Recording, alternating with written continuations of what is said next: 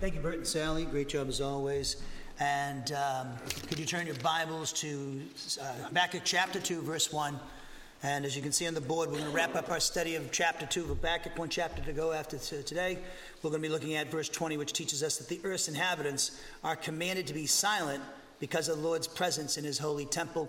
And what he says there back in the 7th century BC is still applicable today, as we'll see.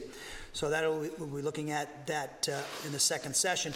And just a reminder, as I said in the announcements earlier, we have our corporate prayer meeting, the 29th, at 6 o'clock this Wednesday. And also remember, we're starting a new series. We just finished off the Doctrine of Sanctification.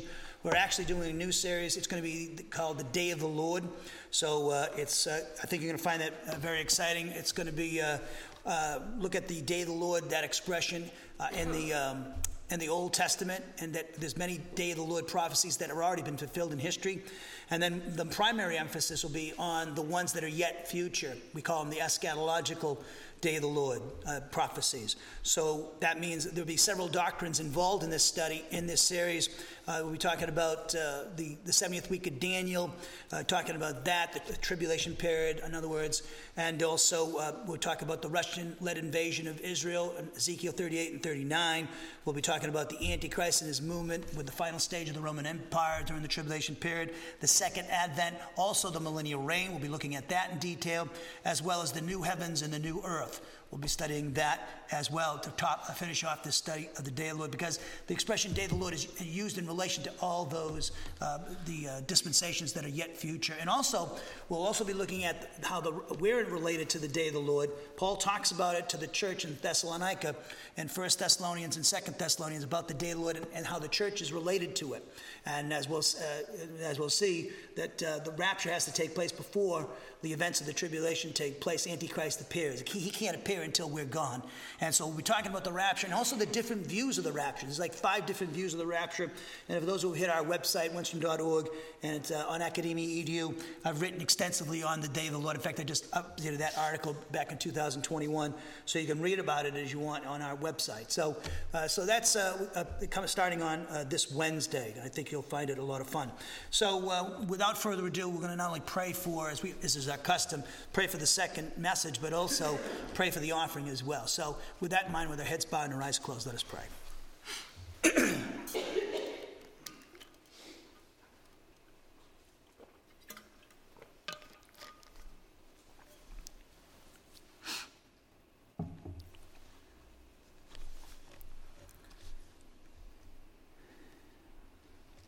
Dear Heavenly Father, we thank you for the great honor and privilege that you've given to us to express our gratitude and love for all that you've done for us through your Son and the Spirit in the past, are doing for us now, and will do for us in the future.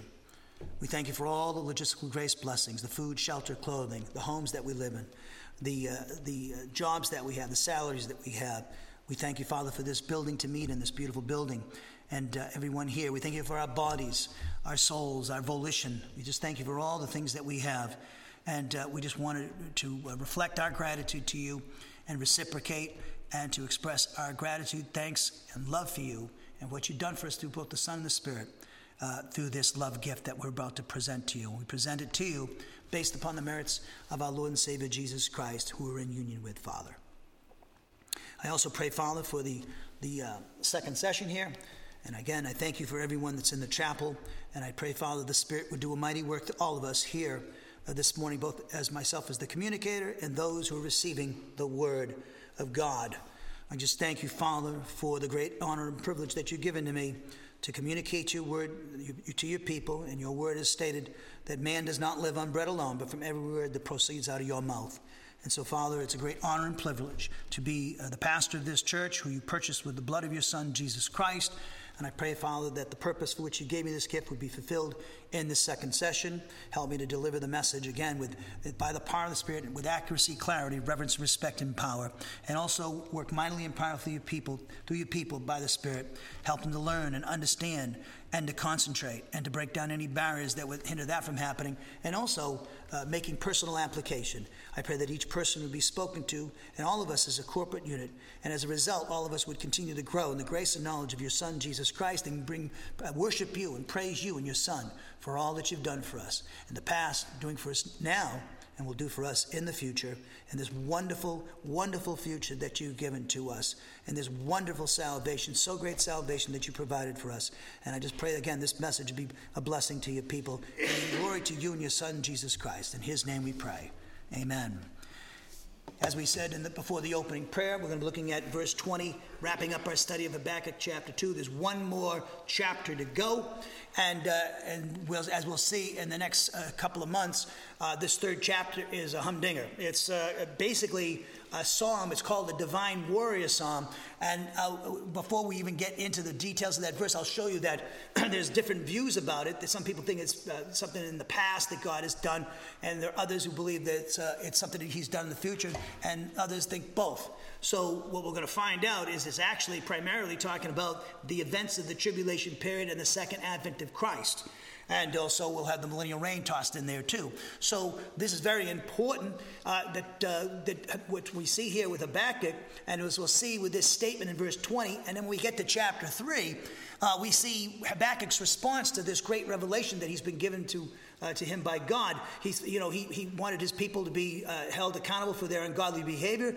God's bringing in the Babylonians, and then God tells him, I'm going to judge the Babylonians after that. I've been used them to discipline your people and these other unregenerate nations who are in unrepentant idolatry. And then, so we see that going on. So then we have this prophecy of the future where Jesus Christ is in view, and what he'll do during the tribulation period and his second advent to start the kingdom on earth, his millennial reign. And so at the end of the book, we see the faith of Habakkuk. And this is very applicable to us because you've got to remember what's context. This nation is being told that they're going to be disciplined by God severely with a cruel, pagan, imperialistic empire, the Babylonians. And so they had to walk by faith. We see this in Habakkuk chapter 2, verse 4, which we'll see at the end of this lesson. So there's also at the end of the book, chapter 3, we see the faith of Habakkuk. Despite the fact that there's going to be great turmoil in the nation, and there's going to be a national crisis where the nation will actually lose geographical boundaries, central government, and they'll be deported to a foreign nation for 70 years. And so God says, well, you have to walk by faith. See, there's a faithful remnant in the nation that's now going to have to suffer by association with the people in apostasy. And this happens to believers sometimes. It's happened to with wives with an apostate husband. When I say apostasy, I'm talking about a person whose apostasy is always used of a Christian because it talks about going in the wrong direction, going a 180. Okay? A person in apostasy, you might heard reversionism or backsliding. You were one time obeying God, but now you've done a 180 and you're habitually disobedient to him. So God disciplines us when we get that way. That's what Revelation 3:19, the Lord says, those whom I love, I reprove and discipline. Hebrews chapter 12, the great chapter on discipline. So the nation of Israel and the believers in the nation in apostasy were about to receive discipline from God and severely. Because, for the Jews, severely because to whom much is given, much is required. No other nation on the face of the earth has gotten the privileges and the revelation that the Jews have received. And that's why they've suffered more than any other people in history. To whom much is given, much is required. And that's why they suffer today. And they will continue to suffer, according to the scriptures, until Jesus, their Messiah, whom they pierced, their forefathers pierced, comes back to deliver them from the events of the tribulation period and Antichrist, the false prophet, the tribulation armies, and Satan and his fallen angels are on the earth. And so they're dealing with the wrath of God and the wrath of Satan. But you and I, the church, are delivered from the wrath to come, Paul says. 1 Thessalonians 5:9. And in fact, it can't happen until we're gone at the rapture. Paul says this in 2 Thessalonians chapter 2, 1 through 12. He says the restrainer must be removed. And then the Antichrist can appear. Who's the restrainer? Well, only God can restrain evil. Well, how does he do that? Well, he does it through the church who he indwells. Father, Son, and Holy Spirit indwell the believer. Ephesians 4:6 says that. And we also see that Jesus indwells us. For Colossians 1:27. And also the Spirit does in Romans 8:11. And there's other passages. We're permanently indwelt by each member of the Trinity. So once we're gone at the rapture, God, the Holy Spirit, is not localized in a group of believers as he is today with us. That's why we're the salt of the earth. We're the reason why God might not have judged this nation already. So, very, very important.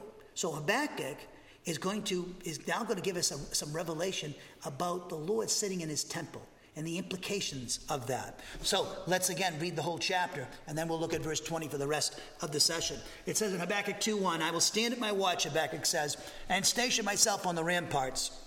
I will look to see what he, God, will say to me, and what answer I'm to give to this complaint.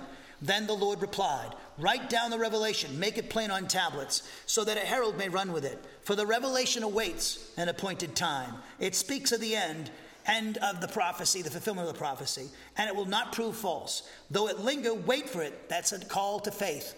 It will certainly come, and it will not delay. See, the Babylonian is puffed up. His desires are not upright. But the righteous, the believer, and in particular the faithful believer, will live by his faith.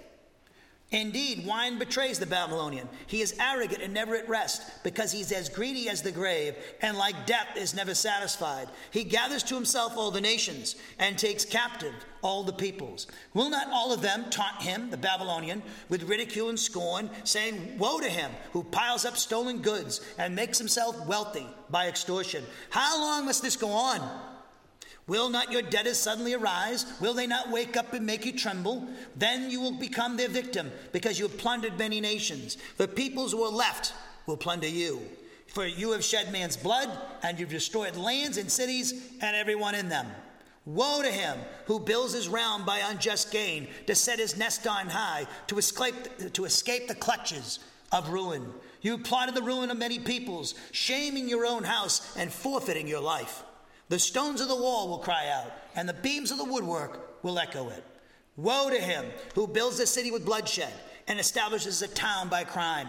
Has not the Lord Almighty determined that the people's labor is only fuel for the fire, and that the nations exhaust themselves for nothing? For the earth will be filled with the knowledge of the glory of the Lord, as the waters cover the sea. This has never happened in history. Didn't happen during the first advent of Christ, but it will during the millennial reign, and you and I, the bride of Christ, will be there. And don't miss this. Remember, I told you you're raised and seated with Christ. You're in union with Christ. Paul talks about us as being the new humanity. Gentile Christians with Jewish Christians. And we form the new humanity. Ephesians chapter 2, 11 through 22. And we are the bride of Christ. Ephesians chapter 5 makes that clear. The bride of Christ. Old Testament saints are friends of the bridegroom. John the Baptist is a friend of the bridegroom. Who's the bridegroom? Jesus. Who's the bride? We are. And we are going to dispossess Satan, the fallen angels, who are the present rulers of this world. One of the major reasons why the world is a mess and our country is a mess. And the reason why you should pray for your country and your leaders. So back to the fall of Adam and Eve. They were designed to rule over the works of God's hands. Both of them are created in the image of God. They were to rule. Genesis 1, 26 and 27. But we don't see that, as the writer of Hebrews, Paul, said in Hebrews chapter 2. Why? Well, Satan is now the temporary god of this world as a result of the fall. He's usurped the authority of Adam and Eve in the garden with the fall. And now he's the god of this world. 2 Corinthians 4:4. 1 John 5:19. The whole world is under his power. And Revelation 12 talks about the fact that he deceives the entire world through his cosmic world system. Jesus was offered the kingdoms of this world if he would bow down to Satan. Luke chapter 4, verses 5 and 6. That wouldn't be if that wasn't true, that wouldn't be a legitimate temptation. It's true. He does have that authority temporarily, because Jesus emphatically rebuked him with the word of God. So, the first step in restoring humanity to the rulership of this world started with Jesus Christ, crucifixion, death, burial, resurrection, session at the right hand of the Father, which destroyed the works of the devil and dispossessed Satan as the god of this world. Jesus Christ owns the title deed of the earth. Revelation 5 teaches us that. You're in union with him. And every person during the church age, which began on the day of Pentecost and June of 33 AD, and the city of Jerusalem, and will end with the rapture, which is imminent. Everybody who believes in Jesus Christ, male or female, Jew or Gentile, slave or free, whoever believes in him is placed in union with Christ and identified with Christ through the baptism of the Spirit and his crucifixion, death, burial, resurrection, and session at the right hand of the Father. Why? Because you are now under the headship of the King of Kings and the Lord of Lords, or as the Hebrew or the Greek it says, King of ruling over the kings and Lord ruling over the lords. Genitive subordination there. You are something special, not because of what we've done, because of who God made us to be, through the merits of his son, Jesus Christ. And now, by calling out a bride for his son right now, we're in the process of completing the removal of Satan and the fallen angels and restoring humanity as the rightful rulers of planet Earth, the church and his bride. Church, the bride of Christ. We are part of that. So he talks about this. You will see this. You will be there. You will be experiencing it. And then one day we'll be looking around. Remember that message Pastor Bill said that we would be there? There it is. And I'll be looking at you going, told you so. Verse 15, woe to him, the Babylonian, who gives drink to his neighbors, pouring it from the wineskin till they're drunk, so that they can gaze on their naked bodies. You will be filled with shame instead of glory. Now it is your turn. Drink and be exposed. The cup from the Lord's right hand is coming around you, and disgrace will cover your glory. The violence you've done to Lebanon will overwhelm you, and your destruction of animals will terrify you. For you have shed man's blood, and you've destroyed lands and cities, and everyone in them. Of what value is an idol, since a man has carved it, or an image that teaches lies? For he who makes it trusted his own creation. He makes idols that cannot speak. Woe to him who says to wood, come to life, or a lifeless stone, wake up. Can it give guidance? It is covered with gold and silver. There's no breath in it. But the Lord is in his holy temple. Let all the earth be silent before him. God, the Holy Spirit, is speaking through Habakkuk in this book. And he wants all the earth, when this prophecy is read, to listen to what the Lord is saying through the prophet. Back in the 6th and 7th century BCs, and right today, our country better hear the message. Because we are just like all these other empires and nations in history. Oh, Russia, China, everybody, Korea, all of them must listen to this message. Because the Holy Spirit, through the prophet, back in the 7th century BC, has got a message for America today. And a message for the church. Because if he does bring disaster to this country, what did he tell Habakkuk to do? Walk by faith. Trust in me. Though the nation fall apart, I will protect you. Look at Daniel, who was a contemporary of Habakkuk. Daniel, Shadrach, Meshach, and Abednego, Jeremiah, Ezekiel, they all tell the story in the books that they wrote of God kept protecting them. They trusted God. And when you trust God, you appropriate the omnipotence of God, who help you to transcend your adversity. When you're weak, you're strong. And that's what God teaches all the great saints. It wasn't in weakness that our Lord destroyed the works of the devil. Yes. My translation of verse 20. But the Lord is in his holy temple. Silence each and every inhabitant of the earth because of his presence. So this verse brings to an end the God of Israel's response to Habakkuk's argument against his choice of the Babylonians, God's choice of the Babylonians, to discipline the apostate citizens of the southern kingdom of Judah. And again, remember that argument was in verses 12 through 17 of the first chapter. Now we have verse 20 of chapter 2. It begins with a declarative statement which asserts that the Lord, as you can see, is in his holy temple. It's followed by a command, as you can also see in your translation and mine, that required each and one of the inhabitants of the earth be silent because of the Lord's presence, which is manifested in his holy temple in the third heaven. Together, they present a contrast with the previous statements in verses 18 and 19.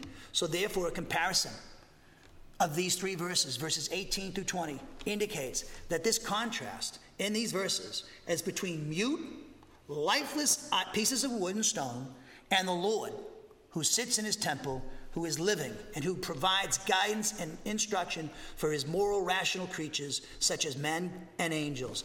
The Lord's holy temple is located in the third heaven and is the place where the members of the Trinity manifest their personal presence to moral, rational creatures, human beings, and angels. Remember, Paul talked about he was in the third heaven, 2 Corinthians chapter 12, okay? In 2 Corinthians chapter 12, and we see the very first 10 verses, he talks about he was in the throne room of God in the third heaven. So what's the first heaven? It has to be the earth's atmosphere, and the stellar universe is the second heaven. The third heaven is the throne room of God. The throne room of God. And by the way, if you or I were to die today, right now, we would be absent from the body, face to face with the Lord. 2 Corinthians chapter 5 teaches us that. As a believer, you're immediately in the presence of Christ, and you're right there in the throne room. And by the way, you won't be looking around for grandma or grandpa or mom and dad who've gone before you. You'll be looking at the King of Kings and the Lord of Lords, the God, the Creator, who became a human being and rose from the dead after dying on the cross and is now seated at the right hand of the Father as victor in the angelic conflict. And you'll be seeing this person that you've never seen before. You will finally see him, the one you love, your true love, Jesus Christ. He came in weakness. The next time he comes with us to this earth, it is in power and in strength, an omnipotence this world has never seen the likes of. And we come with him in his train. So we see here that the Lord's presence, notice something. If you look at your translation, but the Lord is in his holy temple, it says, let all the earth be silent before him. I thought we were talking about Babylon. We are. Why did he go to this? He wants all the nations to know what he's going to do to Babylon. So he's speaking to the whole world. He's speaking to the whole world today. The nations that follow the example of Babylon, they've come and gone. Medo-Persia followed it. Then you had Alexander's Greece, Rome. You have Hitler, Rome, the British Empire. The sun never set on the Union Jack. Where's Britain now? They ain't anything now. They don't have the pound's not the world's currency. The dollar is, and how long is that going to be? Well, we followed by this. We're going in the same direction. We walked away from the truth. We've walked away from this truth. And you and I, the bride of Christ, are to be the salt of the earth. You can be the reason why God withholds the judgment for another year or another day. That's right. He works through the prayers of his saints. You're seated at the right hand of the Father. Pray for your nation. Pray for your leaders. Pray for the president and his staff. Everybody, military. You have a responsibility to your country and to your God. You're a citizen of heaven. Act like it. You're a son of the King. You're a son of the Father. Okay? You're a son of God, child of God. We must walk in a manner that's fitting. As we'll see in our study of the day of the Lord, what God's going to do in the future, as well as he did what he's done for us in the past, is to govern our behavior. We're to live in light of what God did for us in our past and our justification and what he's going to do for us in the future with the resurrection body and rewards for faithful service and the millennial reign and the new heavens and the new earth. We have a fantastic future waiting for us. So how should we live now? We should live as children of the King. Your aristocracy, spiritual aristocracy. Nobody's ever seen the likes of us. Okay? Very, very important. So it appears, this throne room, we see, as you look at my slide here on the board, the Lord's holy temple he's talking about here, is located in the third heaven. And it's the place where the members of the Trinity manifest their personal presence to their moral, rational creatures, human beings, and angels. It appears in the third heaven, which is above the stellar universe and contains the throne of God. The tabernacle and temple were patterned after the heavenly one, according to Hebrews chapter 8, verses 1 through 5. Therefore, the third heaven is where the Lord's holy temple resides and where he manifests his personal presence to his moral, rational creatures. His temple is described in Habakkuk 2:20 as being holy. What does that mean? It means that it's set apart exclusively to manifest his personal presence to both human beings and angels. Now, there's declared a statement in verse 20 which asserts that the Lord is in his holy temple, as we pointed out earlier, is followed by a command which required that each and every one of the inhabitants of the earth remain silent. Why? Because of the Lord's personal presence, which is again manifested in his holy temple in the third heaven. So this command required that each member of the human race, you and I, today, to refrain from speaking in the presence of the Lord while he sits in his holy temple. He demands awesome, respectful silence from his moral, rational creatures, both human beings and angels. We're creatures. Notice that this command required that they remain silent because of his presence. Or in other words, the Lord's personal presence as manifested in his holy temple in the third heaven is the reason why every member of the human race must remain silent. A comparison of verses 18 and 19 with this command and the declarative statement in verse 20 indicates that the command to be silent implies that unlike the gods of the Babylonians, the God of Israel and Judah is living and teaches his subjects, both men and angels. Ultimately, the command for the inhabitants of the earth to remain silent because of the Lord's presence in his temple, here in verse 20, also indicates that the Lord was about to judge them. In fact, you see in heaven, silence in heaven where the seven seal, trumpet, and bowl judgments. There's a moment where there's silence in heaven. And that's just before the judgment that brings in Christ at his second advent. That cataclysmic event that will take place on this earth, and you'll be there. So this judgment that Habakkuk's talking about was imminent. We know that from Habakkuk chapter 1, verse 5. Because the participle conjugation of the verb there, pa'al, talks about imminent judgment. So Habakkuk chapter 2, verses 2 through 20 makes clear that the Babylonians would eventually be judged by God as well for their unrepentant, sinful behavior towards their neighbors and because of their unrepentant idolatry. Now you got to think about that. In verses 18 through 20, he's condemning them for their idolatry, which is an affront to hit their relationship with God, as he's their creator, right? But verses 4 through 17, he's talking about their treatment of their fellow human beings. Doesn't the old law say, and Jesus quoted, love the Lord thy God with all thy heart, soul, mind, strength, and your neighbors yourself? That's practicing righteousness if we do that. But the Babylonians, as we saw in this book so far, practiced unrighteousness. Americans, Chinese, Russian, anybody on the face of the earth that doesn't have a relationship with Jesus Christ and is not obeying God's word is practicing unrighteousness. And God, in his grace and his mercy and his love, is waiting for people to repent. It means change your mind about Jesus and trust in him. He's waiting for the Jewish people who are surrounded by enemies and will continue to be surrounded by enemies. And their worst period of discipline is yet to come. The 70th week of Daniel, and the last 3.5 years when Antichrist and an inside job will take the Jewish people by surprise, who they thought he was going to be their chief benefactor. It turns out he was worse than Hitler. He will be worse than Hitler. So this is what they got coming.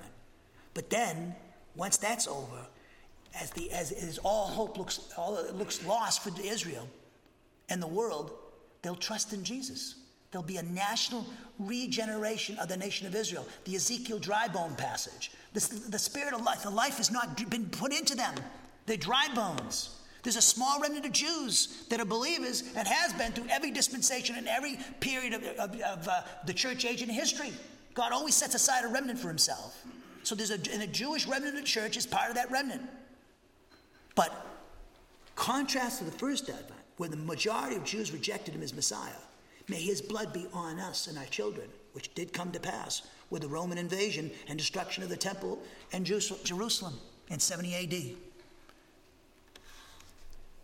The second advent, when we come back with him, with elect angels and tribulational martyrs and Old Testament saints, will be a different story. They'll look on whom they pierced, Zechariah. Now, who in Jewish history was pierced by them? Was it not Jesus? Why can't they see this? Oh, the same reason why we couldn't see it either. The veil is over their hearts so that they cannot believe, Paul said in 2 Corinthians chapter 4, verses 1 through 4. But one fine day, the Day of Atonement, there'll be a national repentance in Israel. And it'll be the most magnificent sight you'll see. It will be absolutely incredibly emotional event. It will be, people. And we're going to be there. It's going to be fantastic. Isn't this exciting to know? We're clued in on all this stuff. God wants you to know this stuff to get you through the garbage that's going on in your life and my life and this world, and sin and Satan and evil and injustice. We need to have this encouragement. This is why you should never forsake the assembling of yourselves with your body of believers to get your encouragement. Susie Q at the bar and Billy Bob down at the bar in the strip bar, they're not going to give you encouragement to follow Jesus. I didn't say Sally, I said Susie Q. I don't want to get any more grief about the Sally thing comment I made. Sally, I never do it either. Boy, Sally. So this is what we got coming. Okay? So we have here, we must make clear though, that this reference to the Lord being in his holy temple, it doesn't refer to Solomon's temple though. Remember, Solomon's temple was still standing in Habakkuk's day. It was about to be destroyed. It was in 586 BC. We know this isn't Solomon's temple, but rather the temple that's in heaven, in the third heaven. It's indicated by the fact that the Shekinah glory, i.e. the manifestation of the Lord's personal presence, would depart from it due to the apostasy of the citizens of the southern kingdom of Judah. Solomon's temple, as I said, was ultimately destroyed during the third and final Babylonian invasion in 586 BC.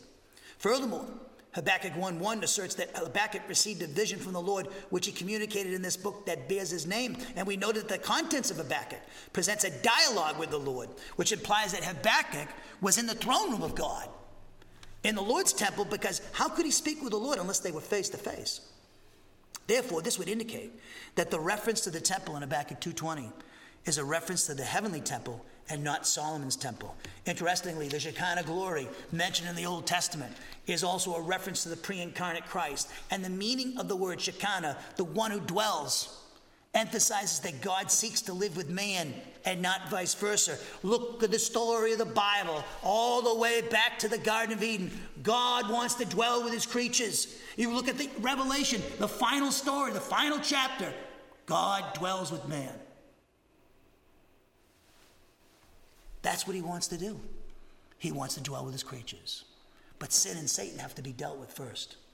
So we see the glory of the Lord, the glory of God, as a manifestation of the holiness of God, which speaks of his absolute perfection of his character. Thus, the glory of God is the manifestation of the presence of God, because the presence of God's holiness indicates that God himself is present, since God, as to his person, is holy. Ezekiel chapters 8 through 11, fascinating chapters. They record the departure from Israel of the Shekinah glory.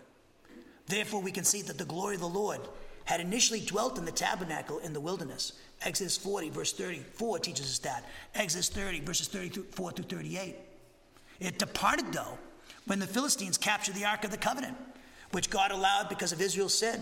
And the glory of the Lord came into the temple of Solomon upon its completion and consecration, according to 1 Kings 8:10. In fact, this temple, the Levitical priests had to leave because of the Shekinah glory it was all filled the temple, forcing the Levitical priests out from their service. So then it progressively, we see Ezekiel chapters 8 through 11, it teaches us that the Shekinah glory, the personal presence, visible presence of the Lord, progressively departed the temple of Solomon in preparation for the destruction of the nation of Israel, which had turned irrevocably to the worship of abominable idols. The first step recorded for us in Ezekiel chapter 8, verses 3 through 4. Second, Ezekiel 9:3 teaches us that. And the third step, we have Ezekiel chapter 10, verses 18 through 19. And then the fourth and final step, Ezekiel 11, 22 through 23. So the temple then was rebuilt after Judah's 70 years exile in Babylon, and it did not possess the glory of the Lord. Remember, we did Haggai. We did that book. But they were weeping over this. The older crowd. Why? It wasn't as magnificent as Solomon's temple. They didn't have the materials because they were dispossessed people. They're just coming back as captives back to the land to rebuild the city of Jerusalem and the temple. And Haggai presents to us the story of the completion of the Zerubbabel's temple, which eventually became Herod's temple that Jesus walked into. Herod expanded upon it. He was a great builder, like a lot of the Romans leaders were, emperors. So he expanded upon it. And Jesus, in fact, they were still building it in the days that Jesus walked into it. So the Shekinah glory, though, appeared in Israel 2,000 years ago during the first advent of Jesus Christ, 33 and a half years. in the person of Jesus Christ, but departed when they crucified him. That little boy, when you read in Luke's Gospel, the chapter 2, and he's talking to the Pharisees, asking them questions. Little did they know that that little shrimp was the Son of God in human flesh. And Mary and Joseph, where is he? Did you know it's supposed to be about my Father's business? That parent, Joseph and Mary knew that. But again, like all parents, where's my kid? Okay? He wasn't with everybody in the caravan. He wasn't with the other kids. So where is he? Well, where else would he be? In the temple talking doctrine, theology. However, though it departed the Shekinah glory 2,000 years ago with the rejection of Jesus as their Messiah, it will return to the millennial temple in the person of the resurrected, glorified, incarnate Son of God, Jesus Christ, the unique theanthropic person of history. This command that we see in Habakkuk 2:20, requiring the members of the human race to be silent because of the Lord's presence in his holy temple in the third heaven, appears also in other places. Zephaniah 1:7 and 2:17. My translation of these on the board, book we're going to do in the future. Be silent before the presence of my sovereign, my Lord, because the period of judgment to be brought about by the Lord is imminent. Indeed, the Lord has prepared a sacrificial meal.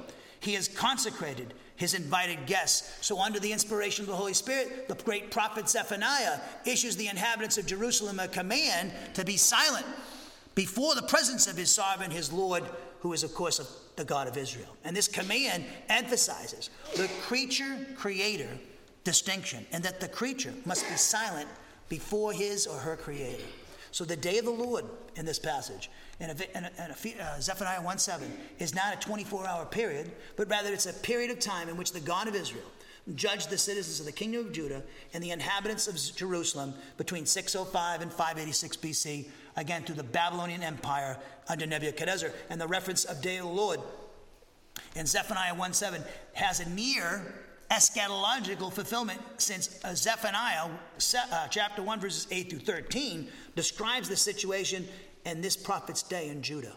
However, when we get to verse 14, the context would indicate that the day of the Lord will have a far eschatological fulfillment. Why? Because verses 15 through 18 of chapter 1 speaks of God judging the inhabitants of the earth, which he will do during the 70th week of Daniel. You don't have to hold your place. Go to Zephaniah. Go to Zephaniah chapter 1, verse 1.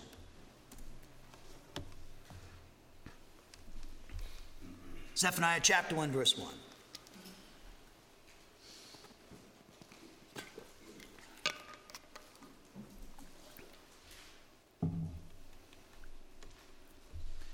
Zephaniah chapter 1, verse 1.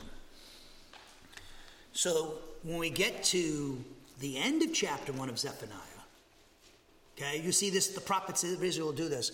There was a contemporary situation where the day of the Lord would be applicable, judgment for Judah's day, okay? But also you see the prophets that also, and the context determines this, the prophet will be looking further down the road to actually Israel's final 7 years of discipline, the 70th week of Daniel, okay? That's also, we'll see this in our study of the day of the Lord. So look at it, says in Zephaniah 1:1. So he's another guy, okay, that he preceded Habakkuk, okay? Great book. What a great book. Talk about the day, this is a great book on the day of the Lord. Zephaniah 1:1 says, the word of the Lord came to Zephaniah, son of Cushai, the son of Gedaliah, the son of Amariah, the son of Hezekiah, during the reign of Josiah, son of Ammon, king of Judah. And he was a great king. He was the last great king of Judah. I will sweep away everything from the face of the earth, declares the Lord. If you read the seven seal, talk about the seven seal, trumpet, and bowl judgments of Revelation 6 to 18, which we're going to study in our Day of the Lord series, we're going to go through those. This is what is going to happen. This place is going to be a parking lot. Why? It's contaminated by sin and Satan. Look at the, as I said in the beginning of the first lesson, there's blood on our land. This world needs to be cleansed. It's defiled by sin. It needs to be sanctified. And it will. I will sweep away everything from the face of the earth, declares the Lord.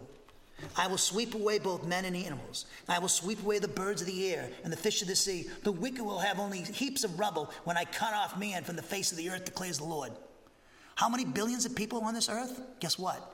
The earth's population, somebody did the math, looking at Revelation and the Old Testament passages, it's going to be significantly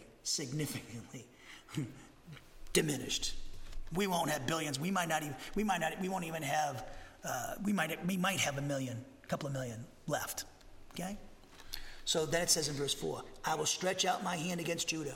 Okay, now we're talking about in context what the situation is in the southern kingdom of Judah with their apostasy.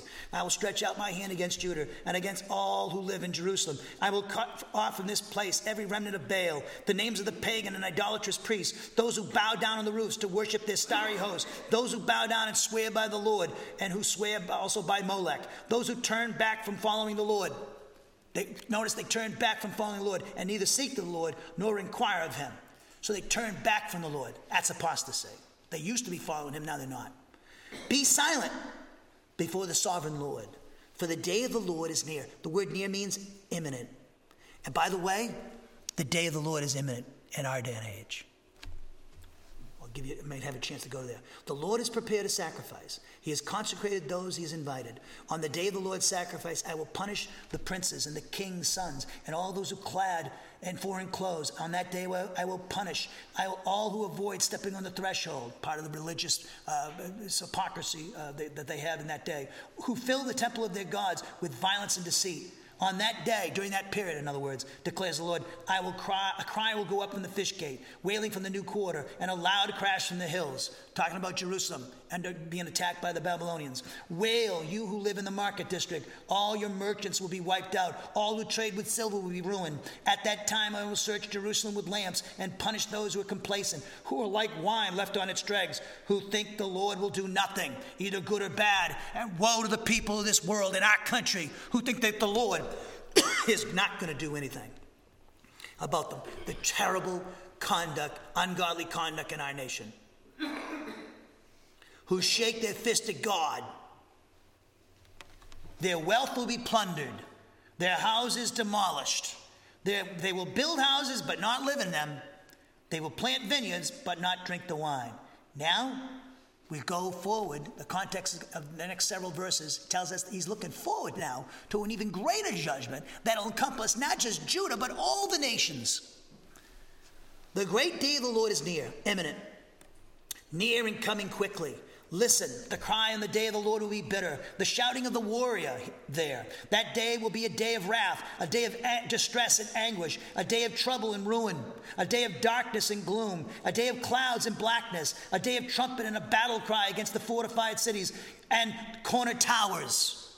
I will bring distress on the people, and they will walk like blind men, because they've sinned against the Lord, and their blood will be poured out like dust, and their entrails like filth. Neither their silver nor their gold will be able to save them on the day of the Lord's wrath. In the fire of his jealousy, the whole world will be consumed, for he will make a sudden end of all who live on the earth. Go down to 2 Thessalonians chapter 2. The church is spared from this. Let me show you where it is. Look at 2 Thessalonians chapter 2.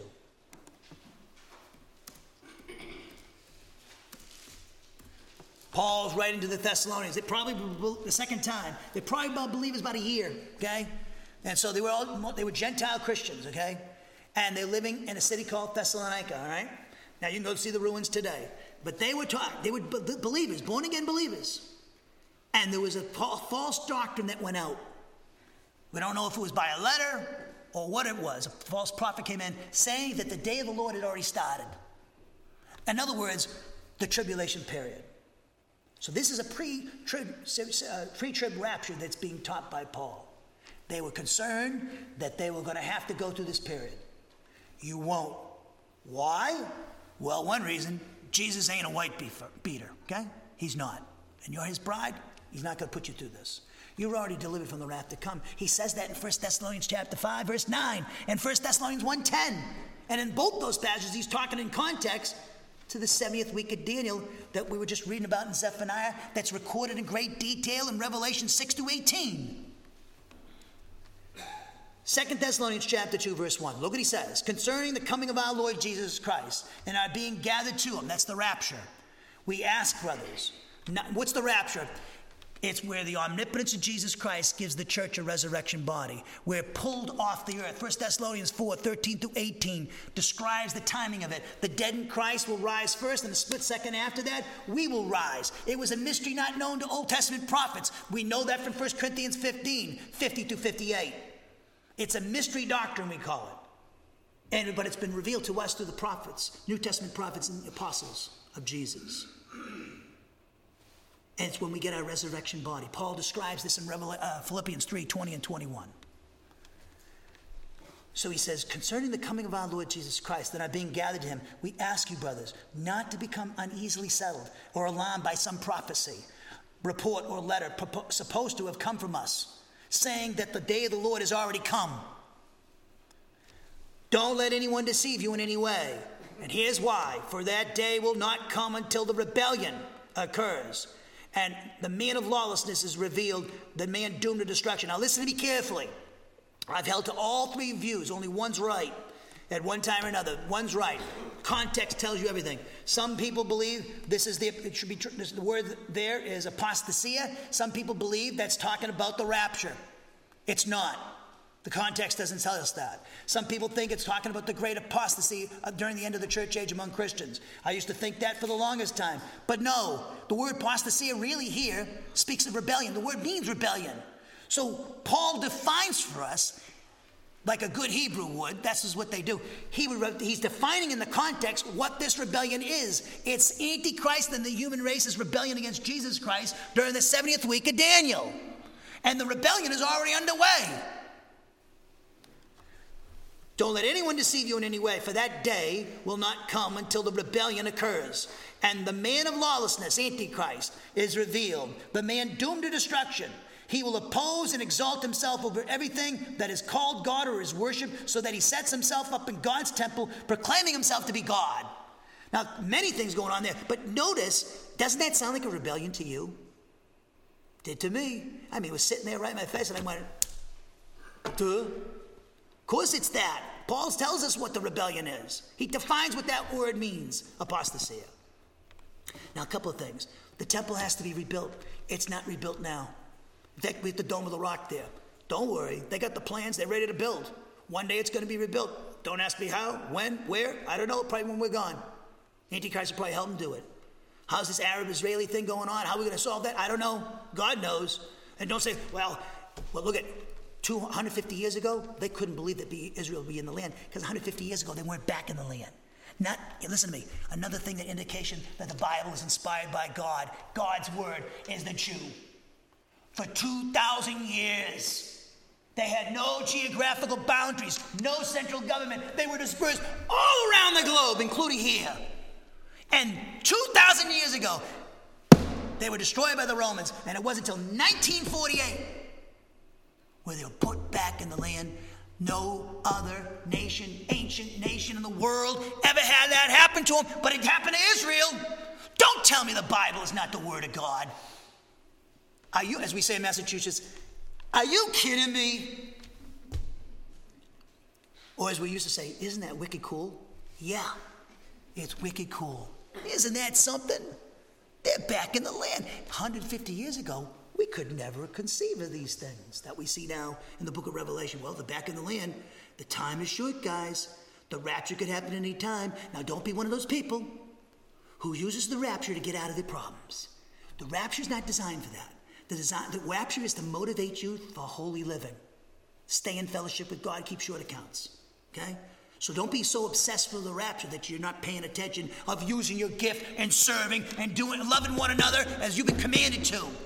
And forsaking the assembling of yourselves is the habit of some. You are to use that as motivation to live the spiritual life. John says that. 1 John chapter 3, verses 1 through 3. So now, look what he says. Verse 5.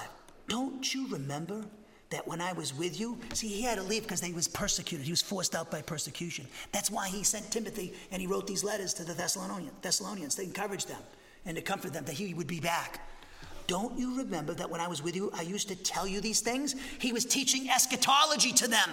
He was teaching them about the Antichrist, the tribulation period. He was teaching them that. We're supposed to teach the full counsel of God, not the subjects that we like. The cherry picking thing, the hobby horses, as many pastors in this country and the world do, especially in this country. They only talk about certain subjects. Of course, the ones that keep the offerings up. We talk about marriage, talk about kids. They're all in the Bible, but Paul doesn't spend all this time and Jesus on kids and marriage. Good thing. He is a great institution, marriage. He created it, and he wants you to have kids, be fruitful and multiply. And for those who still can have kids, get to work so we can fill this church with kids. Okay? You're all going, I can't do it anymore. So, okay, if you can't do it anymore, pray for it. For the young people to populate the church. So here we have, I remember I told you these things. And now you know what is holding him back. Who's him? The man of lawlessness, Antichrist. Holding him back from what? From being revealed. And now you know what is holding him back so that he may be revealed at the proper time. Now look, remember this. What is holding him back? Then he says in verse 7, for the secret power of lawlessness is already at work.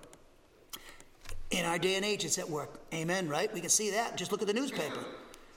But the one who now holds him back, now he's a person, holds it back, will continue to do so till he is taken out of the way. Who's taken out of the way? Who's holding who back? What is holding him back? What is holding him back speaks of the omnipotence of the Spirit. Who is holding him back? Is the Holy Spirit. Where is he dwelling? In us. Romans 8:11. 1 Corinthians chapter 6, verses 19 and 20. Paul, 1 Corinthians chapter 3, verses 16 to 19. The Holy Spirit indwells us. In us. He is using us. When we're in fellowship and through obedience to his word, that enables the Holy Spirit to keep this from happening. The day of manifestation of the day of the Lord, Antichrist. Everything is revolving around the church. Yeah, Israel's in the land, but the church, that's going to set everything off. The final terrible Armageddon campaign, all that. Okay? So the Holy Spirit has to be removed at the rapture. That's when he's going to be removed. 1 Thessalonians talks about the rapture. So when we're removed, God, the Holy Spirit, is not localized in a body of believers anymore like he is today. And for the first time, this earth will not have any believers on it. People will get saved by reading their Bible like the Jews will. And Gentiles. And then it says, so he has to be taken out of the way, the Holy Spirit. And that's when he's taken out of the way when we're taken out of the way. And then, notice the chronology, then the lawless one, Antichrist, will be revealed, whom the Lord Jesus will overthrow with the breath of his mouth and destroy by the splendor of his coming. The coming of the lawless one will be in accordance with the work of Satan, displayed in all kinds of counterfeit miracles, signs, and wonders, and every sort of evil that deceives those who are perishing. They perish because they refuse to love the truth, so to be saved. For this reason, God sends them a powerful delusion so that they will believe the lie. And that's what's going on in the world today.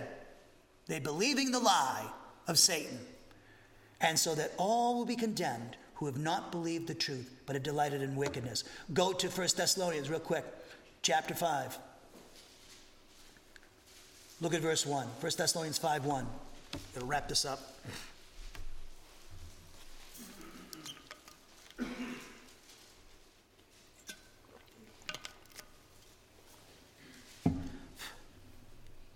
Just splash myself with water.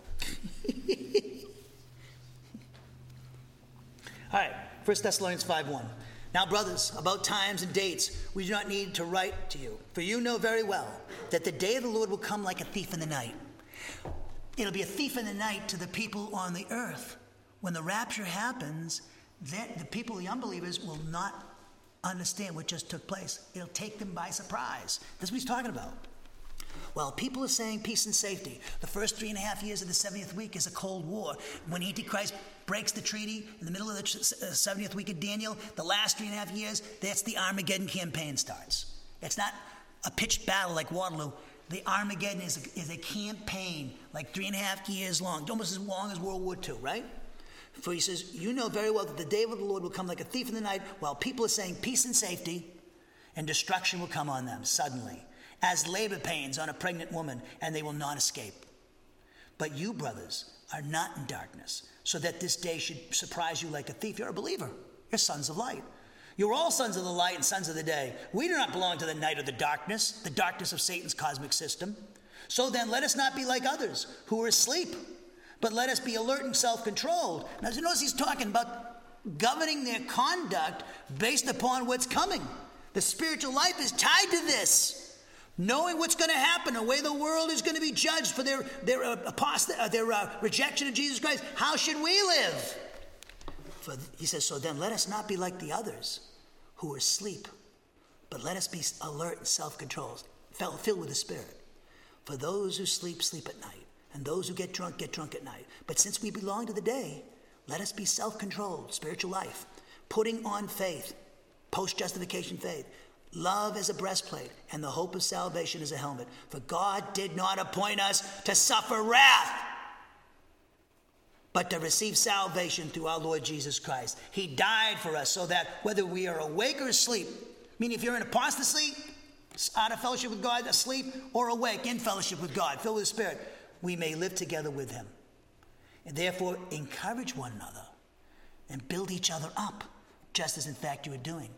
See how prophecy is related to the spiritual life. There it is. Now, if you look at, we'll close here. If you look at my translation, it says in Habakkuk 2:4, look, the Babylonian, is characterized as being proud and arrogant. His soul within him is by no means characterized as being upright. However, in contrast to him, a righteous person, you and I, the believer, must live by means of our faith.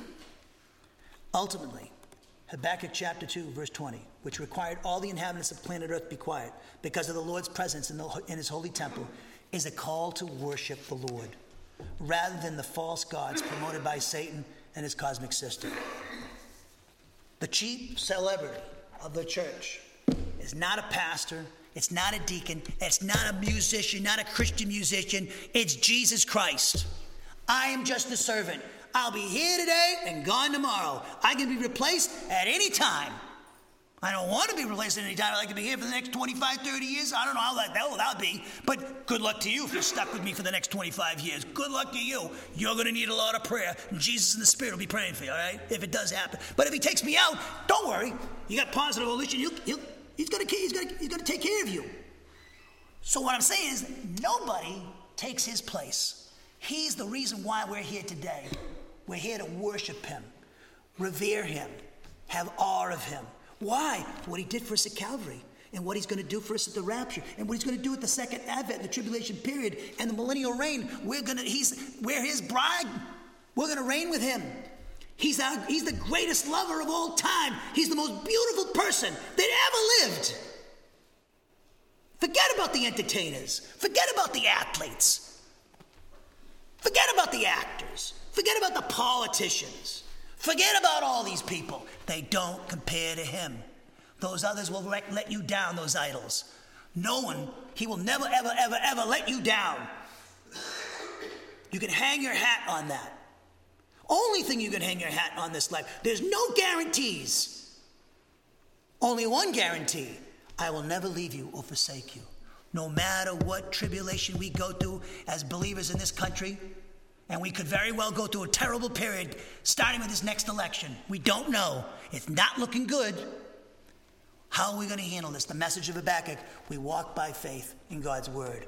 God will trust us. We'll be in the line of those great saints like Daniel, Shadrach, Meshach, and Abednego, if God decides to strike our nation with judgment. Or maybe he'll show his grace, and because of a small remnant of pivotal believers in the church, invisible heroes, which the world doesn't know about, but the angels do. And God, those invisible heroes, will be the reason why, the salt of the earth will be the reason why God spares our nation for another day, another hour. You're part of the solution. Our nation needs the gospel. It needs for us to live out the gospel in our lives and love one another as we're commanded to, so that all people know we're his disciples. That's the first step, our character. Our character should be sanctified, set apart, above all these other people in the world. We need to show them there's a different alternative way of living in this world. which is devoted to him who loved us and gave himself up for us. So we should give thanks. So let's close in prayer. Heavenly Father, we thank you for this time to study your word. We pray that this message would touch the hearts of your people, motivating them and bringing glory to you and your Son, Jesus Christ. In his name we pray. Amen. All right, I'm going to sing us a song. Now, for those of you who might be visiting, you might be a little bit shocked because I'm going to play us. I'm not here, whoever said that. But I like to say Bert's a little bit country and I'm a little bit rock and roll.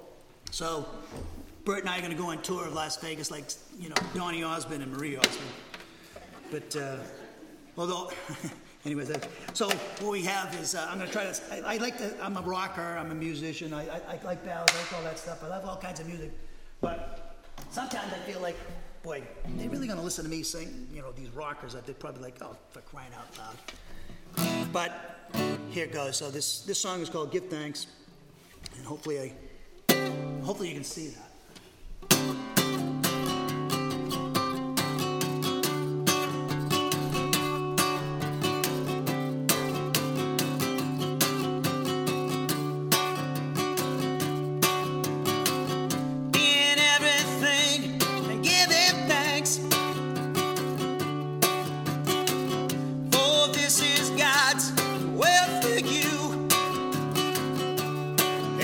Jesus,